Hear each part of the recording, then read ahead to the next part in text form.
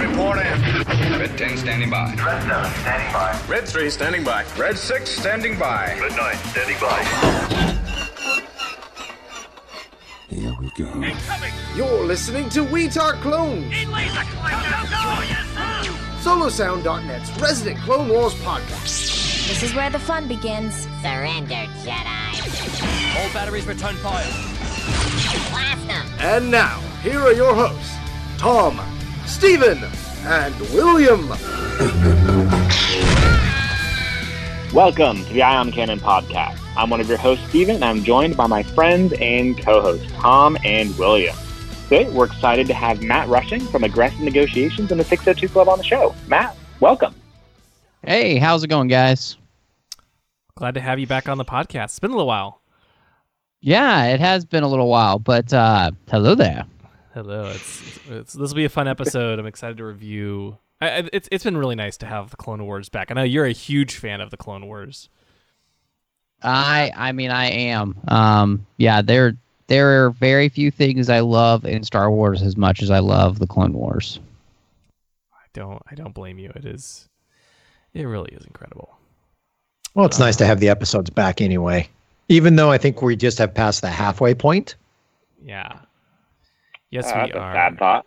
I know. Yeah, I know it is. This is the halfway point. We've now seen half of the episodes that are in this final season. Oh, yeah. What's cool is I think only the best is yet to come. So that's exciting. Oh yeah. Totally agree with you on that one. Like Siege of Mandalore is going to be nuts. I'm sure of it. So it's gonna be great. I would put money on it being one of the best things we'll ever see in Star Wars. Really? I think hands down, I agree. Yeah. I mean, it does not. It's a high bar, but yeah. Yeah. And I think with this episode we're going to review tonight, it's a quiet episode. It kind of, the first Ahsoka episode was great. Like I said, I gave it an 8. This one definitely was a little bit quieter than that. But I think at this point, I think it's going to start getting a little bit more, momentum going toward the end, because the Pikes, I think, are definitely going to be more involved in the next episode. And if I remember correct, when they were showing previews, we might get to see Bo-Katan appear, because I thought I saw a Pike behind her.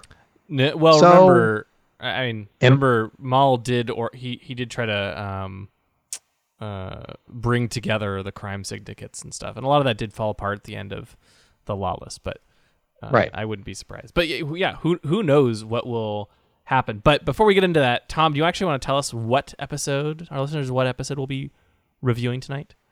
Sure. Tonight we're going to be reviewing the Clone Wars Season 7, Episode 6, Deal or No Deal. This was directed by Nathan Villanueva and Stuart Lee, written by Dave Filoni and Charles Murray. So the synopsis for the episode is, Trace makes a rash decision after learning what they are transporting for the Pike Syndicate. And in this episode, the Jedi Fortune Cookie was, mistakes are valuable lessons often learned too late. Boy, was that the case in this episode. But we'll get to that when we get there. Yeah, so I think, the Clone Wars, especially these episodes, really deserve to be watched like mini movies. And you can tell because it really does pick off exactly where the last episode left us. Matt, since you were not here on last week's episode, I'd love to hear, what are your thoughts so far on this arc?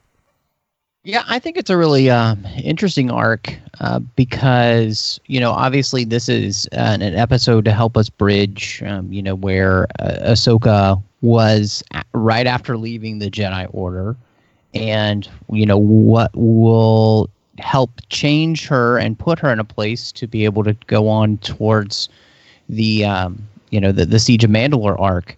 And there does need to be growth there, obviously, too, because, why would she really want to help Anakin when he asks her for her help for the Siege of Mandalore after what happened? So I feel like there needs to be some growth. There needs to be some movement in the character to have her come to a place where she kind of finds who she wants to be and who she's going to be outside the Jedi Order. So to me, it's an interesting thing to explore. And, watching the behind the scenes video from Star Wars and them talking about how, these two sisters kind of mirror different parts of who Ahsoka either was or could be is fascinating to me.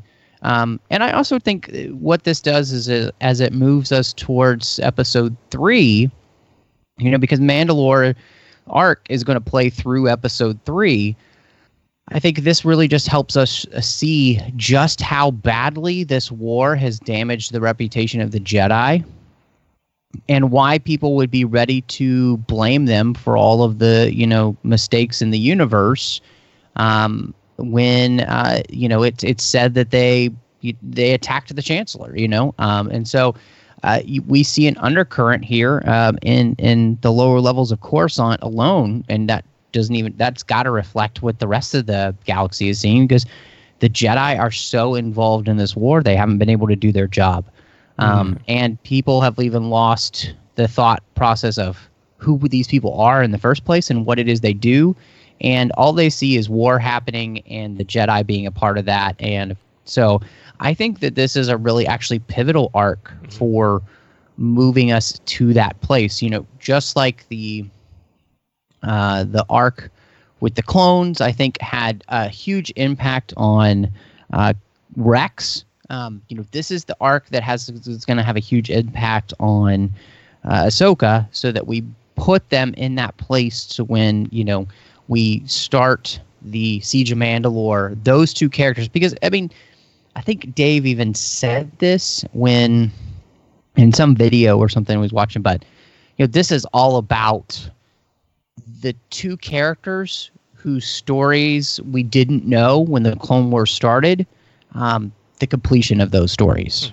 And obviously we know that they go on because of Rebels, but really this sets up who those characters are going to be by the end of this series, and what path that will set them on then, towards the Rebels series when we see them next. So I think, both of these series are going to be, really important once we have seen them both, and then in light of what we see, in the Siege of Mandalore. So I think everything is meant to really work together here. And I also kind of think, I got to say, I know some of the fans aren't super excited with this I think this episode arc so far, but I think that because we're just about to hit like rock bottom when it comes to what's about to happen to all these characters and the universe in general, having a slightly more lighthearted journey for Ahsoka to be on is kind of nice before everything hits the fan, because Bantha Poodoo is about to hit the fan, especially for her. And so I think, to have her go on, as they call Ahsoka's walkabout, I think it's just a smart idea. Yeah. No, I think you're totally right. And, as I think we say a lot, this arc really needs to be watched like a movie. Because I think taken standalone, the episodes can start to show a little more weakness here there, because they were written as a movie, right? And if you were to watch the first 25 minutes of a movie and be like, meh, it was okay. Like, well, hold on, you haven't even finished the story yet, you can't really make a call on the first 25 minutes of the movie, just like you can't really make a call on just the first episode. And I think we start to see in this episode the story really pick up, and we start to learn more about the Martez sisters. We learn more about how Ahsoka is dealing with no longer being part of a Jedi, how she's seeing a different part of the galaxy or through a different set of eyes. And so it's a really, like you said, Matt, it's a really pivotal arc that will get us to where she has to be. Because if we just got into Siege of Mandalore, we'd be like, wait, what? She's back? Or why? Last time we see her, she walks away from the Jedi, and the next time we see her, she's bouncing right back to save him. It wouldn't make any sense from a character growth standpoint. And we get some nice little, nuggets in here. Like, we learn more about the Martez sisters' backstory. We find out that, the laundromat that it's kind of, I love that it's a laundromat that's a front. It's a laundromat. Very classic. We learn that like how Rafa acquired it. We learn more about like the mech bay and how the Martez sisters' parents I guess they split up and the sisters got it. It's unclear what happened to the parents at this point. I was under the impression it just seemed like they left. Yeah, which is That's like how I heard it as well. They just Yeah. up and left, and too bad, so sad. Apparently, they're really Rey's parents. Mhm. Like what Kylo said about Rey's parents, in The Last Jedi. No, they legitimately just did that. right. They just left their kid. I feel really bad for the sisters in that respect. Like that's a tough life. And I was going to say, in that case, you can understand Rafa always drilling it in to Trey, saying, "Look, it's just the two of us. It's just the two of us. It's the older sister making sure the younger sister stays at least on some kind of path. And then if she strays off of it, it's the older sister's responsibility to take care of the younger sister." It's true. Yeah, actually, that's a good point. Like if their parents even left them, I could see how that would especially drive home, why they can only rely on just the two of them. Yep. It's very it's Well, very that was one of the quotes that I pulled out that I thought was really good, because the sisters are talking and they said, "We can't count on anyone, so we count on ourselves." And that's exactly what's happened to the entire galaxy in a microcosm. Right there. Like the entire galaxy cannot rely on anyone else, so they're just relying on themselves. Everybody's out for themselves. And the thing that Obi-Wan talked about all the way back in episode 1, when he says, you're in a symbiont order, what happens to one will happen to the other, has completely been demolished in the entire galaxy. And so I think that's something that's just really interesting that we see here in that one quote with these sisters. Like they can rely on no one else but themselves, and they're only in it for themselves because nobody else is going to take care of them because the Jedi aren't there. And so I just think that's really, to me, again, that's what is making this arc really interesting, is because we're seeing the other side of the galaxy that doesn't have anything to do with the war, but we're looking at the repercussions now of having this war go on for almost 3 years, and what normal people's lives are like. Yeah, they're affected by what's happening. I mean, you can even tell, you can see why the galaxy turned against the Jedi. Yeah. Just from these two sisters. You can see it. And because the Jedi just are not there. And even Trey says it, I think, in the previous episode. The Jedi wouldn't even be found down on 1313. Right. And you can see that they're, the people down there on level 13, they're also just so much less fortunate. Trey's can instantly tell that Ahsoka has these great talents as a mechanic. And of course, Ahsoka, she's not saying that she's a Jedi, and she says, she went to the Skywalker Academy, which is a nice reference there. And I think, what was it, last episode, she said she was trained by her big brother, Anakin. It's just, it's like you said, it's a different side of the galaxy, right? And they don't even know. It was also a great comeback. It was a great comeback for Trace to say she never heard of it. Yeah. Now, it would have been very interesting if she said she did, even after she made a comment saying the Jedi would never come down to the lower levels. That just shows how out of touch the lower levels of Coruscant and the regular folk are out of touch with the war and are out of touch with the Jedi. Yeah. One thing I thought was interesting. Well, it's interesting because remember the episode 3 novelization? They talk about how Obi-Wan and Anakin are like heroes to the galaxy. So it just goes to show that part of that book, at least here in the under levels of Coruscant, is definitely not happening. Right. Of Kenobi and Skywalker, their names are nowhere down here. Nobody cares, Right. So nobody's heard of them. So I just think, again, that just makes for a really interesting thing for us to watch. How do normal people try to function? But then at the same time, one of the things that we obviously were seeing with the Maul arc in season 5, where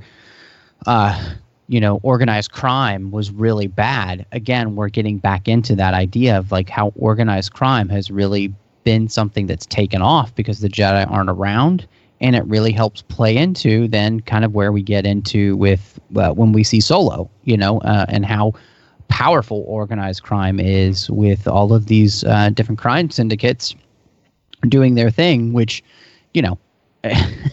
Palpatine is all too is fine to let them do, Right. So I really love the way that this, again, it's not only building into this, but I think it's also building into the things that are to come. Mhm. Yeah, and even Ahsoka later in the episode is very. You can see she's kind of disappointed that the Republic hasn't come in and like shut down the Pike Syndicate, and the slave rings, and that sort of stuff that we see later. I don't even know that it's disappointment though. It's she knows, like she. I don't know. It's a level deeper than disappointment. Yeah, I think it's it's the moment where she's realized not just that the Republic has failed her personally, but that it's failed in kind of its overarching mission. Yeah, and it's to a certain extent, she feels it's kind of failed the galaxy as a whole.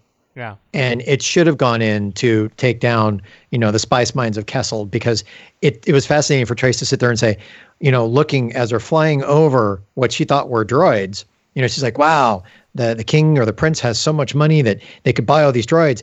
And you could just hear, I wouldn't say the depression, but you could hear just that thought in Ahsoka's voice going, those are people.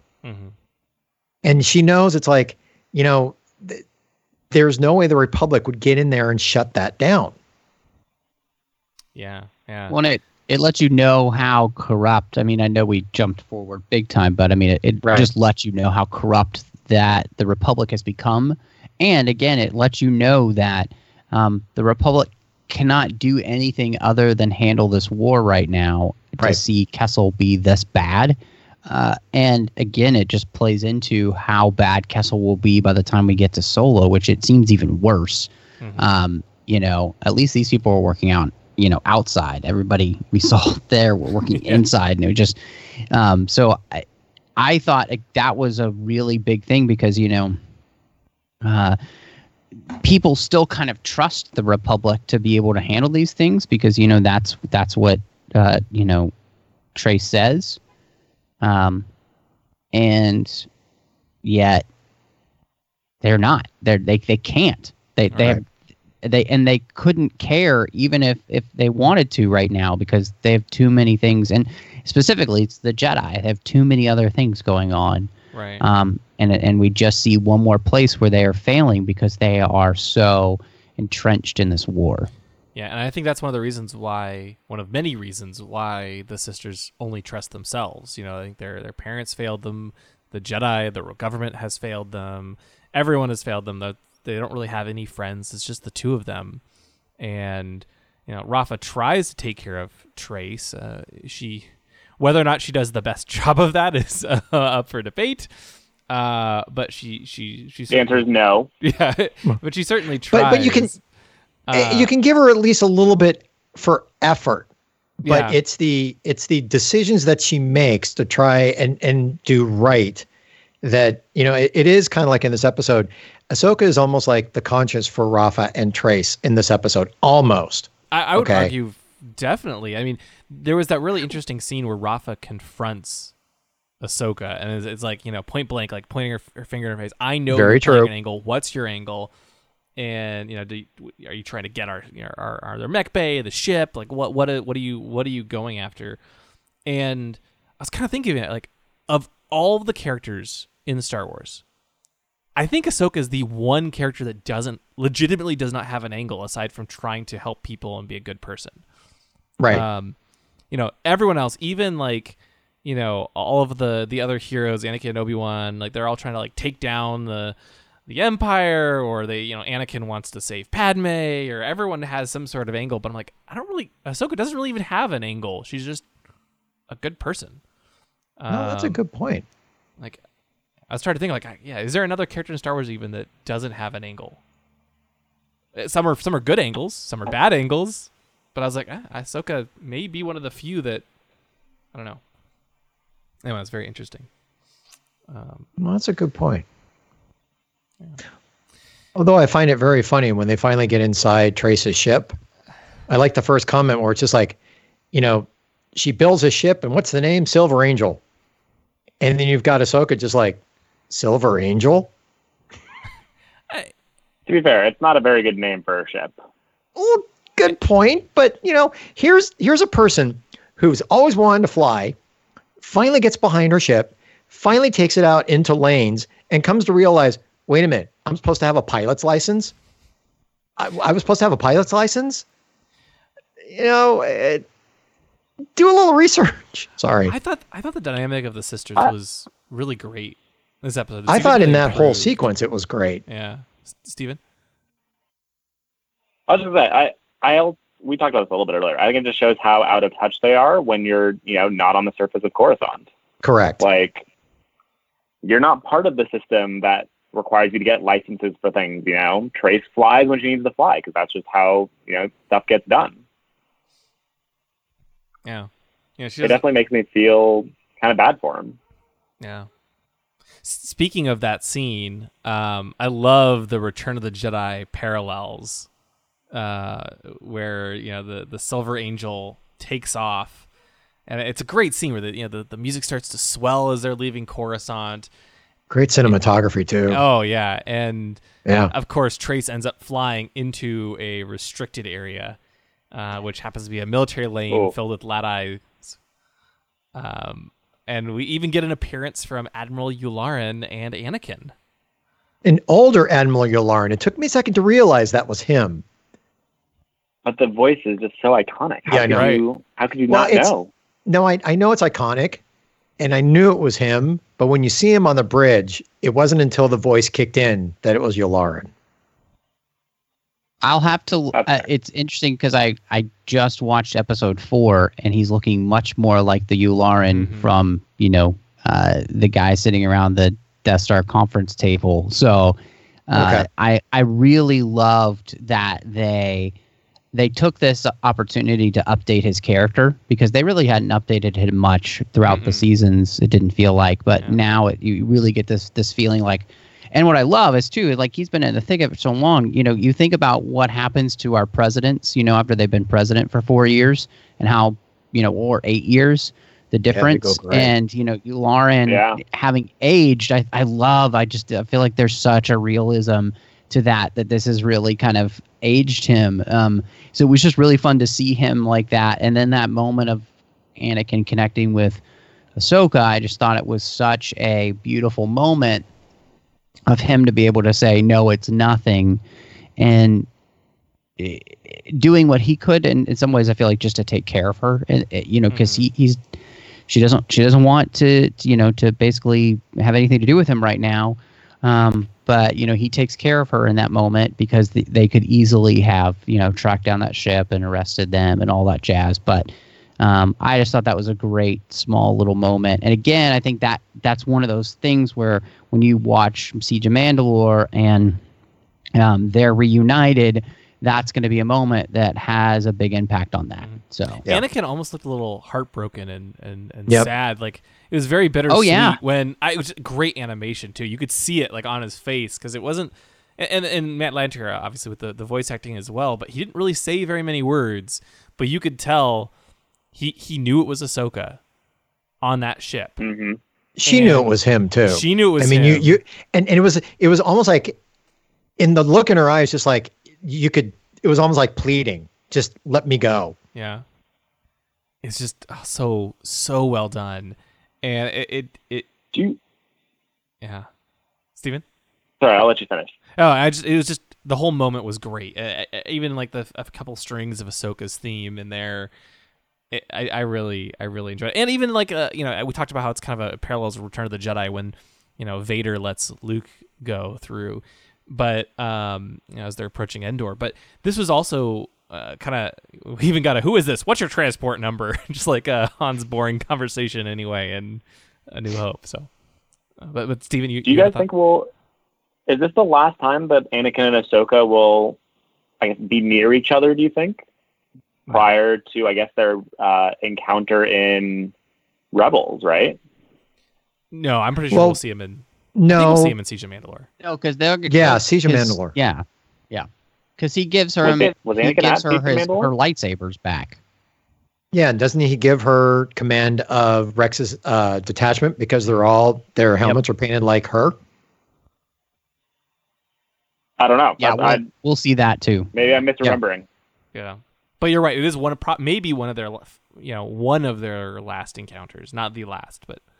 I mean, at this point, you could treat it as, to their knowledge, this is the last time the two of them are going to meet. So that was one of the things where it's just like you're looking with that look in her face, just like, Master let me go. And it's like, that's when he realizes, you know what? I am going to have to let her go. Yeah. And get over this because she's moved on. I have to move on. He's not aware. He may see her again at Caesar Mandalore. It's one of the few times Anakin does let go of something. It's very true. And Also very true. Yeah. But you're right. Like you have to wonder what's been going through his head because he hasn't seen Ahsoka potentially just a couple days at this point. I think maybe a week or two. But she's been somewhere on Coruscant, and all of a sudden he feels her presence leaving the planet. And it's like he doesn't know where she's off to, if he'll ever see her again. And he can't help her. Yeah, but he's still aside from keeping her presence a secret. Correct, but as a master to a former apprentice, wherever she's going, he's come to the realization he cannot help her at this time. Yeah. He has got to let her go. Yeah. So I think the main crux of this episode is the job that Rafa got that to do a delivery that she claims is mostly on the up and up. And as Lando says, this deal just keeps getting worse all the time because one thing after another just comes up. I mean, first they lose their pilot, and so Trace has to step in. What did you guys think of the dynamic here between the sisters and this whole job? It's definitely a continuation of the previous episode, and that not like Trace comes across as incredibly naive, and Rafa as well, but in a kind almost mean-spirited kind of way, I guess, is almost how I describe it. Like you don't have great faith in the intellectual prowess, I guess, of either of these people. Like that was my main takeaway from especially this set of conversations between the two. And then there's that little immaturity when it comes to Rafa, where she's just like, Ahsoka kept asking, "What's the job? What's the job?" And Rafa has to sit there and whisper it to Trace, and you could just tell there's Ahsoka behind her, just like rolling her eyes. Yeah, I mean, to me, one of the things that I really loved about the relationships here is Trace is definitely somebody who has been sheltered her whole life. I mean, yeah, she's lived in level 1313, but she has no idea how the wider world works, the wider galaxy works. And, because of that, has kind of a very big open heart, and is just excited about everything, which, again, kind of makes sense. And part of that is, I think, her sister has tried to do a good job of sheltering her from all of that, as she has kind of descended into doing whatever it takes to try and make a buck. And in a way that's slightly, I would compare, I was just thinking about this, I would compare her to Han Solo in Solo a little bit, except that I feel like Rafa legitimately is getting herself involved in things she knows she shouldn't be involved in, and she's trying to hide it from her sister and Ahsoka at the same time. And there is kind of a, obviously, she didn't want to hire her sister to do this job. I don't think she wanted to have her sister involved at all. She's trying to protect her sister. So there's a nice thing there. But, Rafa has a naivety in understanding just how bad things are and how bad people are. And it's just really interesting because I see a lot of that Han Solo in her, which is kind of interesting. And yet, and in fact, in some ways, I feel like if you were to combine both of the sisters, it's the Solo character from Solo. Because he's never thought of it that way. He's very kind of naive, and he thinks he can make anything work. And that's kind of what happens when you put both of the sisters together. Yeah. He's not quite as dumb. Yeah. In the sense of like, yeah, agreed. Trace dumping the spice. Han would never have done something like that. He's not that naive. Right. So, but I just think it's really interesting. There's a real interesting parallel there between those characters. That's an excellent point, and I really liked how, at first Trace seems like, it's like she knows what she's doing, right? She runs this mechanic shop, and the mech bay, when we first get introduced to her, she built the Silver Angel by herself, or so she claims. She, her sister was like obviously hesitant to hire her as a pilot, but we think that that's because she just didn't want to get her involved in the more to the seedy side of her job. But as we find out through the episode, she actually has no idea what she's doing, right? Initially, she claims she's the best pilot in the galaxy, but we found out she's actually never flown in space before. Heck, she's barely even flown in the atmosphere before. It's just speeders, never flown major ships. She like leaves the air brakes on accidentally. I love that. It's kind of like leaving the brake on in the car. Yeah. It's something that we've all done, and it's a nice little touch. But like, she clearly doesn't even know what she's doing, and even later she continues to insist, "Oh, I've got the fastest ship in the galaxy. I'm the best pilot," and she just continuously, is much more naive, much more inexperienced than she claims. But the thing I like about the character, there's almost like a joy behind her, because even though she's naive, when she's sitting there behind the controls of her ship, first time flying it in hyperspace, because I think she even mentioned that, hey, it's my first time in hyperspace. There's like this joy on her face, just like, I'm doing this. Really? It's like a great accomplishment for her. Huh. If she built that ship by herself, she's now flying this thing. Yeah, that's the one thing I felt that was kind of missing. So it's interesting is that you say that. Because I felt like was it for her first time in hyperspace, it didn't seem like there was enough excitement.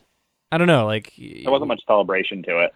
Yeah. Well, that's true, but there was still, for me, at least for what I saw, there was a joy on her face that she was enjoying that part up until the point in which Rafa kept, I think it was Ahsoka basically saying, take her ship, and then she went down the wrong turn and just kept stressing, nobody's taking my ship, and then that made her basically dump the spice. Yeah.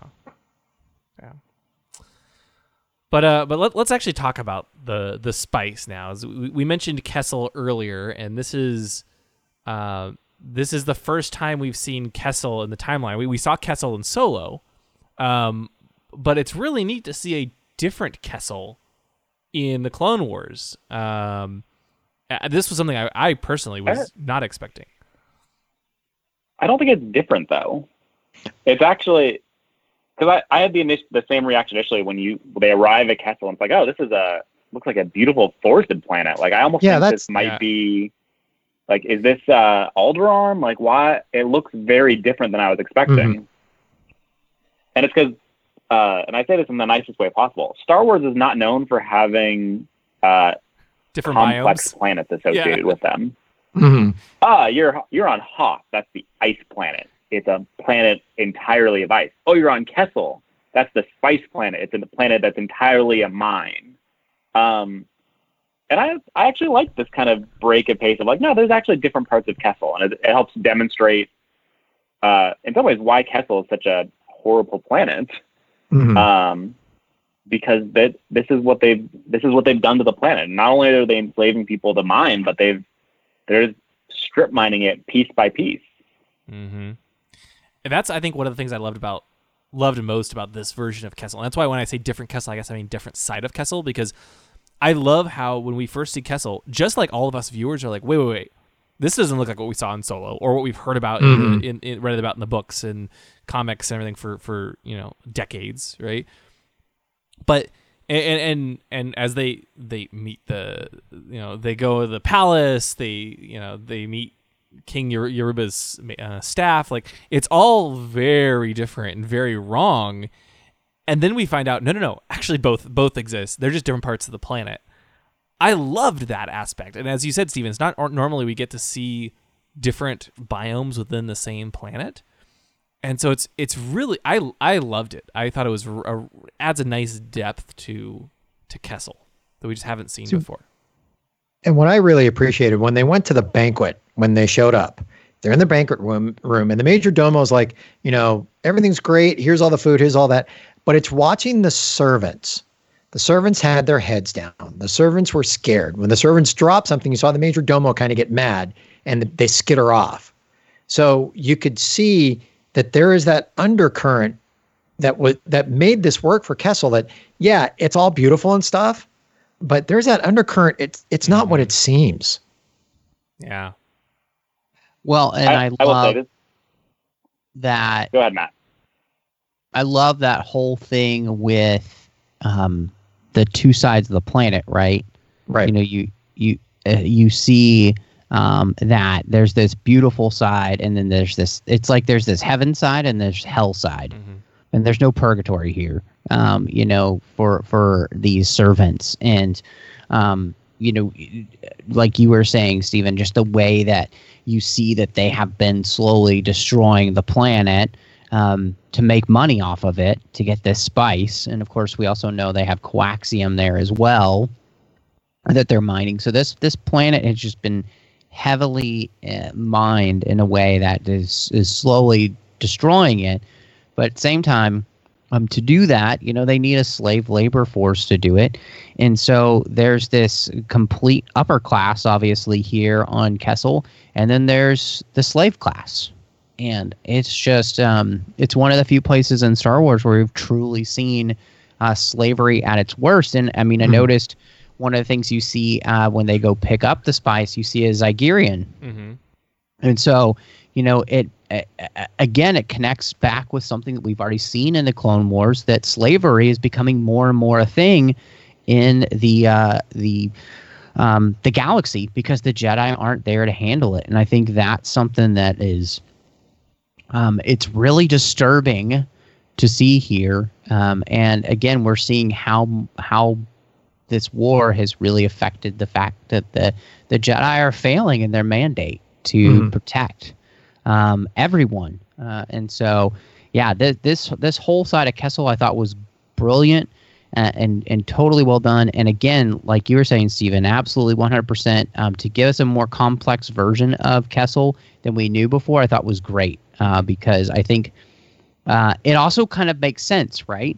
That there would be a place like this, because you can't imagine people running Kessel also living like that, you know? So I think this really just fleshes out the whole thing in a really awesome way. Yeah. Do you think that the fact that we waited like 7 years ago, Solo wasn't out yet. It wasn't even, you know, in pre-production. They had no plans when they had no plans to make Solo when they were originally making this episode. And so I think it's actually kind of nice that 7 years later they're able to align what we see in the Clone Wars with what we see in Solo. And if they'd come the other way around, I don't know if we would have gotten the same. I don't know. Would we have gotten? Do you think we would have gotten the same level of cohesion between the two? I don't think so. No, I don't think so. I think who's ever going to be doing the movie at that point is going to do the movie the way they're going to want to do it. They're not going to go back. They may do some kind of reference, but I think they're going to do their own take on it and go from that point. And even John, that's my opinion. I don't know about that, because I know, you know, the very first movie that George had in mind, even before he was going to sell, was Solo. Mm-hmm. I mean, that's the movie that Disney kind of inherited that they were already working on. Mm-hmm. So, you know, George might have already had that in his mind in some ways. I mean, so yeah. I mean, it, like you said, William, it just becomes fortuitous that it all works out this way, that we've seen Solo, and now we're able to really use this and then add to what we've seen in Solo, which I think is really great. And just kind of been mentioning, we've been talking about Solo, and think of Harrison Ford and that, you know, when Rafa talks about, you know, looking for fortune and glory, all I could think of was the Temple of Doom. Yes. And I love kind of that that process here, because in some ways I feel like this storyline kind of mirrors that. You know, they're on this journey that they don't really realize how dangerous it's going to be when they first get there. There's like, especially the sisters, and Rafa specifically is out for fortune and glory, and she's brought these two other characters with her, and it just, like you were saying, you're making the joke earlier, William, the deal just keeps getting worse all the time, and they're slowly kind of descending into the hellscape that is, you know, the organized crime syndicate here. So it's very, in some ways, it is kind of Temple of Doomish in their journey. Yeah, and even visually, if you look closely when they arrive on Kessel, it's bright and sunny with beautiful clouds. And then after the they went to a castle first, right? You know? Exactly. And then after the banquet, though, the sky is dark. It's now night, and it's a little bit more gloomy. More, you can kind of start to see a little more of like Ahsoka's growing concern, and then they go to the other part of Kessel, and then it's just like, you know, a wasteland and just mining and dust and desolation everywhere, and you know, the visuals align nicely with the situation our characters find themselves in. I also like, speaking of different sides of Kessel, we got a little more of a different side of Spice as well. You know, we all know Spice is a hallucinogenic and highly dangerous drug in Star Wars, but I liked how the Yoruba family of Kessel hides their operation by saying it's for medicinal purposes. It makes sense, just like a lot of other drugs can be used for medicinal purposes as well, and that's how they try to hide the whole operation under. Oh no, we're just doing taking some medicine. You know, it's not drugs; it's medicine. Well, wasn't it even stated at some point that once it leaves there, it's out of their hands what people do with it? So that's why they can get away with saying it's no purposes, because hey, we're giving this to you to make medicine out of it. But once you get it in your hands, you can do whatever you want with it. Right, and that's how they try to, I think, stay above the law as well. And they're like, oh no, we're promoting health and happiness across the stars. You know, it was again a nice different way of looking at it. It's not just like, yep, all of Kessel is a mining planet, and they mine this highly addictive, dangerous drug, and they sell it. You know, it's and they're doing the same exact thing that Rafa's doing, right? Mm-hmm. Like, she's a part of all of this, and yet she's making excuses about why it's all okay. And so, and this is the thing, again, we were kind of talking about earlier, is that we see the galaxy falling further and further into this. And really, it just comes down to everybody's just taking care of themselves, and they don't care about anybody else and the effects that their actions take on anyone else. So it's actually just a really sad state that the galaxy is in, that everybody is acting in their own best interests instead of the best interests of everyone. And so we're seeing many different sides of the same coin. And everybody is really not all that different in the end. Right. And so I think that's what's kind of interesting.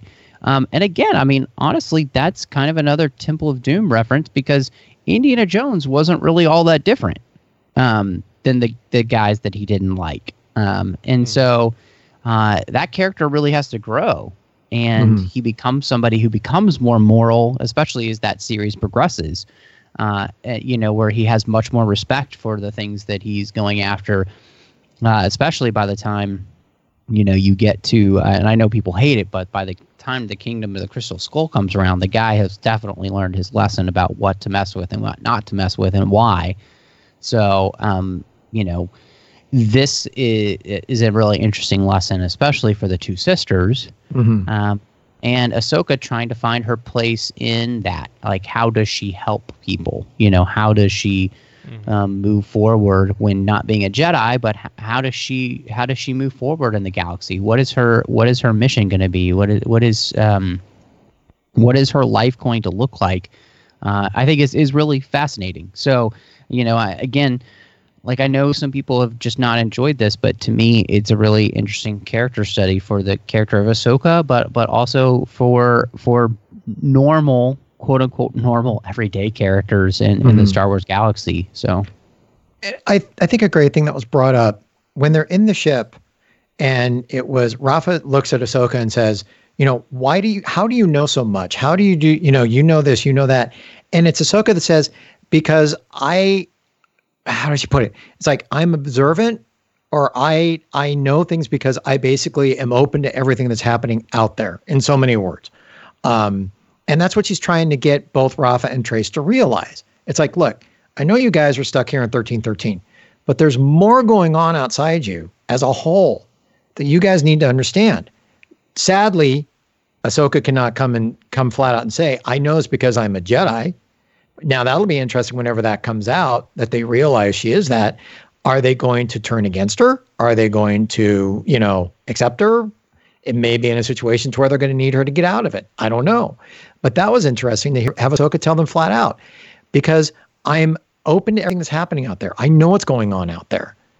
And she's trying to make the two of them do the same thing. They're just not interested in hearing it at all. That's right. They weren't at all. No. Well, and that was something like she says it's because I pay attention to the world around me. Right. Like Ahsoka is trying to get them to be able to perceive the world as it is, not the way they want it to be. Mm-hmm. And again, Ahsoka, even though she's been topside, she's learned to be very observant of the world around her, mm-hmm. and what it looks like and what it is. And again, obviously she's been all around the galaxy, and so she's kind of gotten a chance to really see that. But I think that's a great lesson. You have to see the world as it is, not the way you want it to be. And that's something that these two girls really haven't done, because they kind of been living in their own little world of how they want things to be. And that's one of the things that's really getting Rafa into trouble with all of these people, is because I don't maybe think is really willing to accept exactly what she's getting herself into, because she's deluding herself into thinking it's all going to be okay. So. Yeah. And she continues to delude herself and kind of ignore Ahsoka's warnings throughout the entire episode. And of course, Trace, looks up to her older sister and goes along with that. But when Ahsoka finally, Ahsoka realizes that they're actually delivering the spice to Marg Krim, the Pike crime boss. She tells everyone how bad this is, and I really liked seeing Trace's panic as she all of a sudden realized. I think it was mostly about her ship, really, than anything else. Mm-hmm. But she didn't want to lose her ship, and Rafa is furious about how Trace she's not really a great pilot, and she's kind of regretting hiring Trace, and Ahsoka doesn't like going on this job at all, and they kind of get into this big argument, and Trace just starts panicking, and it was kind of neat to see, even though she panics and makes the absolute worst decision possible. Literally the worst. Yeah. Go ahead, Steven. No, just I am reeling from the wow. That was a really poor choice. We can call it the worst decision, but that's really underdoing it. Literally the worst possible decision that Trace could have made. But the one thing it did do, it did have Rafa and Ahsoka agree on one thing throughout the whole episode that they could both agree on. That was the worst thing that could have happened. Yeah. I did it, again, we get this great debate, and there was something I really appreciated about this scene, and that's that Ahsoka's plan that she proposes before Trace dumps the spice. She's like, "Oh, we'll just donate it somewhere else, and it'll be fine." And as I was listening to this, I was like, "Ahsoka, how does that solve your Pike problem? You still have to pay them." Yeah. And so I really appreciated how later, just a few minutes later in the episode, and they actually call Ahsoka on that. She's like, "I hadn't gotten to that part yet. It was just an ethical debate." I liked how they even acknowledged that and kind of cut off that complaint at the pass. It was really well done. It's good writing. Yeah. So let me ask you guys a question. Where do you see this ending, especially the relationship between Ahsoka and Rafa and Trace? I feel bad saying this, but part of me wants to see Ahsoka be like, you know what? I can't be around people who are this incompetent, might be the word. Like, I don't know. Where do you guys see this relationship going? Ooh. That's a great question. It's put it this way. I am going to let the episodes decide. I think the hardest thing is going to be, well, it's not the hardest thing. I think if anything, Trace is going to be the one, if Ahsoka were to say she's a Jedi, Trace, I think, would be the one that's going to be a little bit more open than Rafa. Where it goes from that point, if it ever comes out, because in reality, when Ahsoka's sitting there looking at the Pike crime boss and saying, "You will pay," excuse me, but Trace isn't hearing this. Trace was standing right next to her, and it's just like you're hearing Ahsoka say, "You will pay the credits," or whatever she was saying. And it's like, okay, something's not. Anyway, but I don't know. It's going to be fascinating to see how this is going to end at the end of this arc. Yeah, I don't really have an answer to where I think it. I mean, I think the place it'll go is maybe Ahsoka helping set these sisters on a slightly more legitimate path. And helping them, all of them have a growth moments of, kind of helping them see what the galaxy is really like and the ways in which they could get themselves into huge trouble and end up dead, and the ways in which they could help themselves by, finding a more legitimate business in the end, and so, I think all of this comes down to is, again, how does Ahsoka find a way to help people as she wants to do, but she isn't quite yet. Somebody might hate this analogy, but it kind of reminds me of Man of Steel at the very beginning when Clark is trying to figure out how to help people without them knowing that he has powers. And that's kind of Ahsoka's problem now. Like, she's trying to figure out a way to help people and not get blown for the fact that she has Force abilities and, have to tell people she used to be a Jedi. And so it's very similar in that sense to, how do I live my life and do the thing that I know that I'm here to do in this galaxy, which is to help people. So, I think that's a really interesting question. And obviously Ahsoka hasn't found a great way to do that yet in this first, mission on her own with other people, because she is having to continually use the Force to help save people. And maybe that is going to be part of her journey, which is to find that I'm not a Jedi, but I'm going to use the abilities that have been given to me, regardless of basically who knows, So that's really interesting to me. And so maybe that's kind of where the crux of the story is Ahsoka coming to terms with her abilities and what she's willing to do to help people. I totally agree with you there, Matt, and I hope that's where they take it with Ahsoka helping the sisters get on the straight and narrow. But I guess we'll see. But you brought up Ahsoka's use of the Force. We talked about this a couple times earlier. Previously, whenever she used the Force, it was very much like when in the last episode she used the Force when Trace couldn't see her at all. So it was kind of safe-ish to use the Force. But in this case, her plan to free them from the Pikes, regardless of how it actually turns out, is to just mind trick Marg Krim and his lieutenant named Fife into basically just letting them go without payment, or paying them and letting them go without actually getting the goods. Thoughts on Ahsoka's plan here? It's a poor plan. It was the only plan they had. Takeaway. It's true. I mean, I totally agree. It's the only plan they had. If they had the spice, it would have left them open a couple more ideas. But it's the only one they had. And I have to wonder,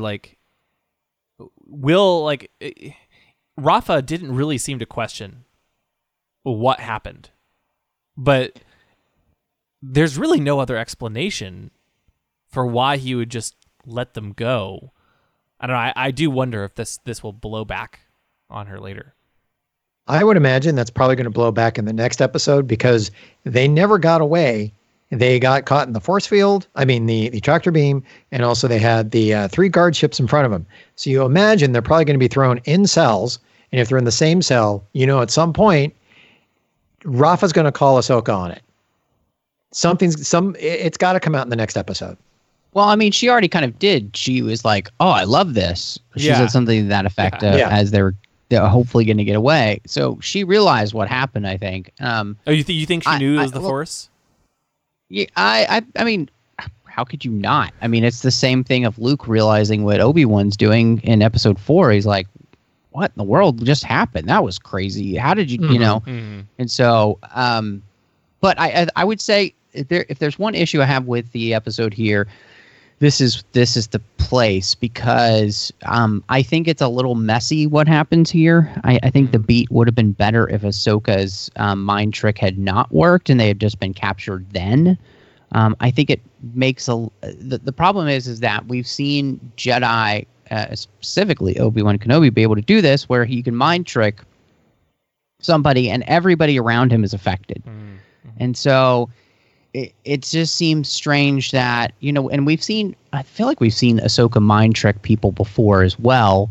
So we know she can do it. It just seems strange that she wouldn't then just mind trick the guy, who's coming after them. Right.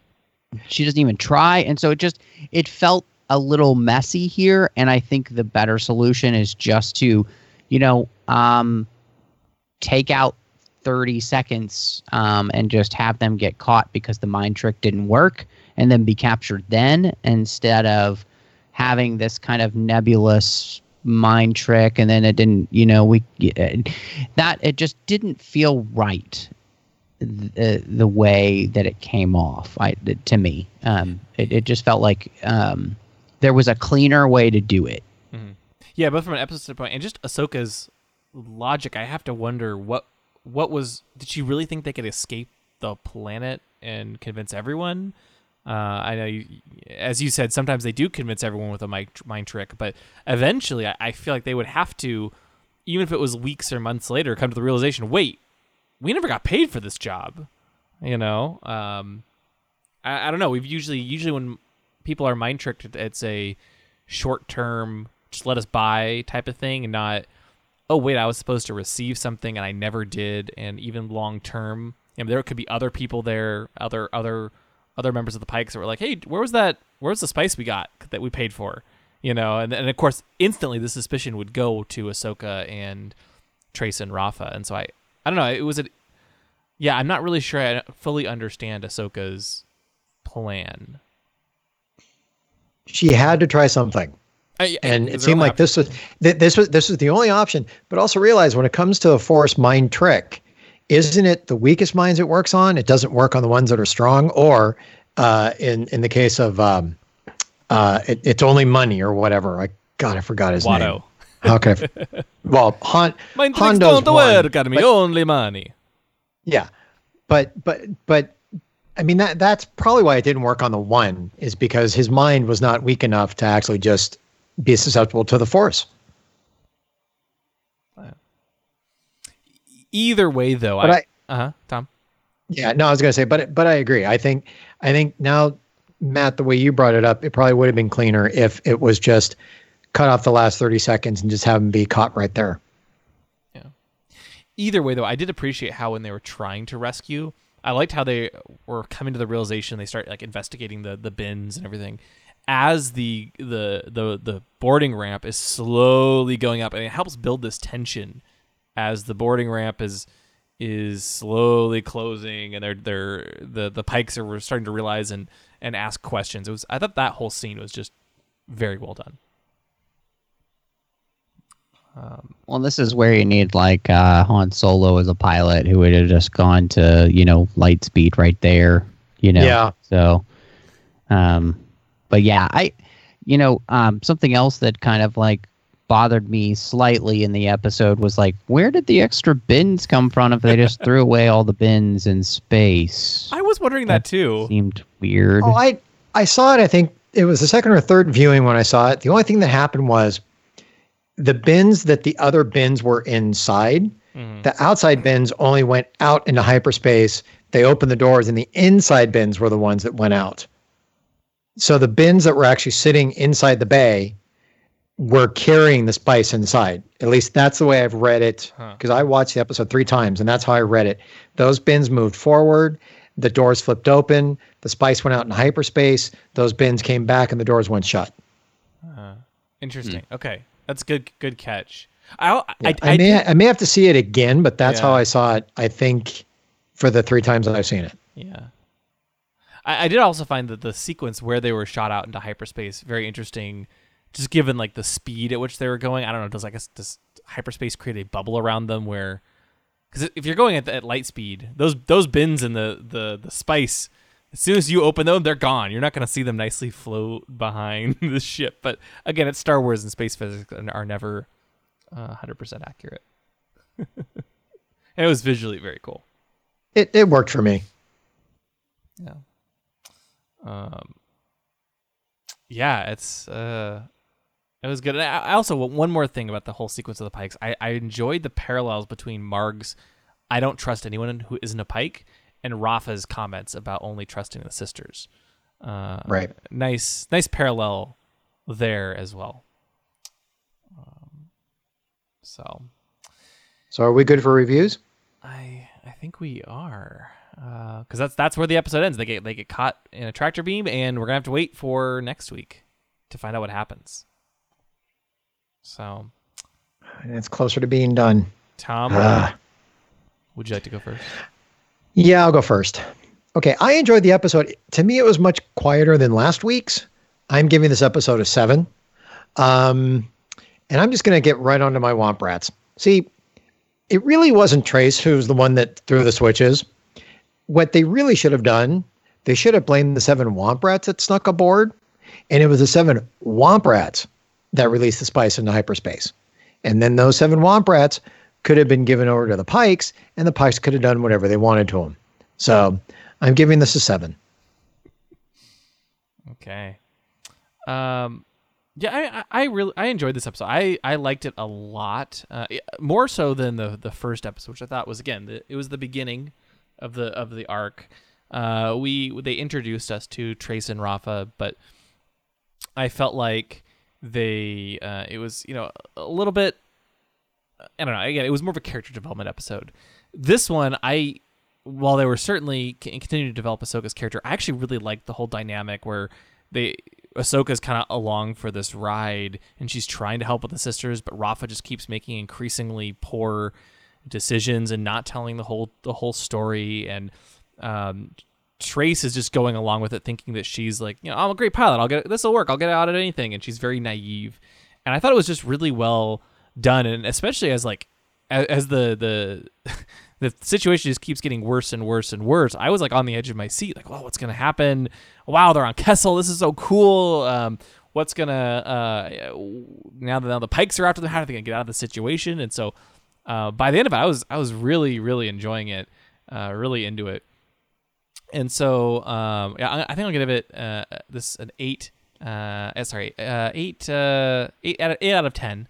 And it was a wonderful episode. I also really like the details, like when they land, the smoke coming out of the ship's vents as they're on the landing pad. Little details that I don't know if we would have gotten quite the same years ago when they were originally making the series. Just goes to show how much visually improved things are. So yeah, 8 out of 10 Womp Rats, and my 8 Womp Rats are the there was an empty bin of spice, and they were in it too, and they got shot out into hyperspace, unfortunately. Poor Womp Rats. But no, I love this episode, and I can't wait to see what happens next. Steven? Oh man. I still struggle a little bit, because I still feel Rafa and Trace almost come across as almost too naive to me. Like, I don't mind, I guess, when characters make a decision, I'm like, that's a questionable decision. But when that's every single moment of the episode, I guess I find that a little on the more frustrating side. So So I found this one to be a little bit better than the previous episode in that respect. I like that we're kind of off course on it and actually have a little bit of plot going. And I same way as you, William, I enjoyed the kind of progression as they kind of got deeper and deeper into trouble kind of before getting captured by the Pikes. I think I'm going to give it a 6.5 out of 10 Womp Rats. And like all good Womp Rats, all 6.5 of them are enforcers for the Pikes. It's how the Pikes do business and keep things running, as you just, you put the ones in charge that really know what to do, which of course are the Womp Rats. Of course. Matt, you're up. Man, I think I'm with you, William. I think this is 8 out of 10 for me. I really appreciated us going to Kessel. I really appreciated what this was doing for, what I mentioned earlier, the galaxy as a whole, kind of giving us an understanding of the ramifications of this war, which I think is great. I'm very interested to continue with the story to see where we're going with Ahsoka. The dialogue between everyone was pretty snappy. I also thought it was just interesting to see characters like the sisters who really haven't been out in the larger galaxy, and so to see them try to deal with that reality was fascinating to me too.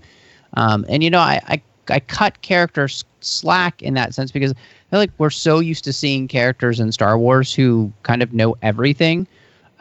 But these characters in a lot of ways are kind of remind me more of some of the sequel characters like a Finn, who just there's some real naivety to how some things work. And I think that to me is interesting, to not have characters who know everything about everything, especially when you have them up against a character like Ahsoka, who does know so much more because she's had so many experiences throughout the 3 years that we've seen her.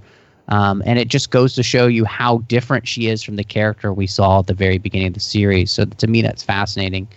I really, I'm enjoying the arc so far, and I can't wait to see where we go next. And so, and so my Womp Rats, unfortunately, were they were on the ship, and they had gotten off at the palace, to go to the banquet, and unfortunately they were not really invited to the banquet because you don't invite Womp Rats to a banquet, and they were sent to the spice mines at Kessel as slaves. So that is where they are now, unfortunately, and it's just not going very well for them. So poor guys. Yeah, poor unfortunate souls. Good one. Awesome. Well, okay, so what do we have coming up, William? Yeah, next week we have Season 7, Episode 7, Dangerous Debt. And this episode, taken prisoner by the Pikes, Ahsoka and the Martez sisters attempt to escape. So not a whole lot of hints there about what's going to happen, but I'm very excited. I think this episode has really picked up steam, this arc, and I'm very excited to see what happens in the penultimate arc episode. So with that, Matt, thank you always for joining us. It's been so much fun to have you on the podcast. We really enjoy having you with us. Yeah, thanks for coming on, Matt. Yeah. Well, this was so much fun, I appreciate any time to talk about something like the Clone Wars with you guys. It's a real pleasure. So, thanks for so much for having me back on. Of course. I was glad we were able to get it to work. For those who may not know you, can you want to tell them where they can find you online and a little bit more about your podcast? It's a great one. Sure. Yeah, absolutely. You can find me on Twitter, Instagram, Letterboxd, Vero under the name Matt Rushing 02. I'm in all of those places under that name. And then I've got 2 podcasts that your listeners will probably be interested in. One is Aggressive Negotiations I do with my good buddy John Mills. And each and every week we are just talking about Star Wars, and so what that looks like is, say last week we talked about our favorite cathartic moments in Star Wars, so which was really a great conversation. So you can find us over on Aggressive Negotiations anywhere you get your podcasts, and we're the Jedi Masters on Twitter. And then you can find me doing the 602 Club, which is a general geek show where we talk about all of the fandoms that we love. We've talked a lot of Star Wars there, as well as just, all the different fandoms that we appreciate. So we try to cover as much of everything as we can. So that's really fun. That's over on the Trek FM network. And again, that's the 602 Club. Awesome. Well, thank you again for joining us. Definitely everybody check out Matt's podcasts. And we will be back next week with our review of Dangerous Debt. Thanks for listening. Thank you for listening to the Ion Cannon Podcast, your source for entertainment reviews from a galaxy far, far away. For over a decade, Ion Cannon has covered every corner of the saga, from the films and animated series like The Clone Wars and Rebels, to books, comics, games, and more. If you like what you hear, please rate us in your favorite podcast client. Your review will help this show grow within the Star Wars community. We can be found at our website, ioncanoncast.com, and you can follow us through Facebook and Twitter. To email us, you can do so at contact@ioncanoncast.com. The Ion Cannon Podcast is not associated with Lucasfilm, the Walt Disney Company, or any and all of their respective trademarks or copyright holders. Any opinion expressed on the show are that of the hosts. This podcast is a production by fans, for fans, and is copyright 2018.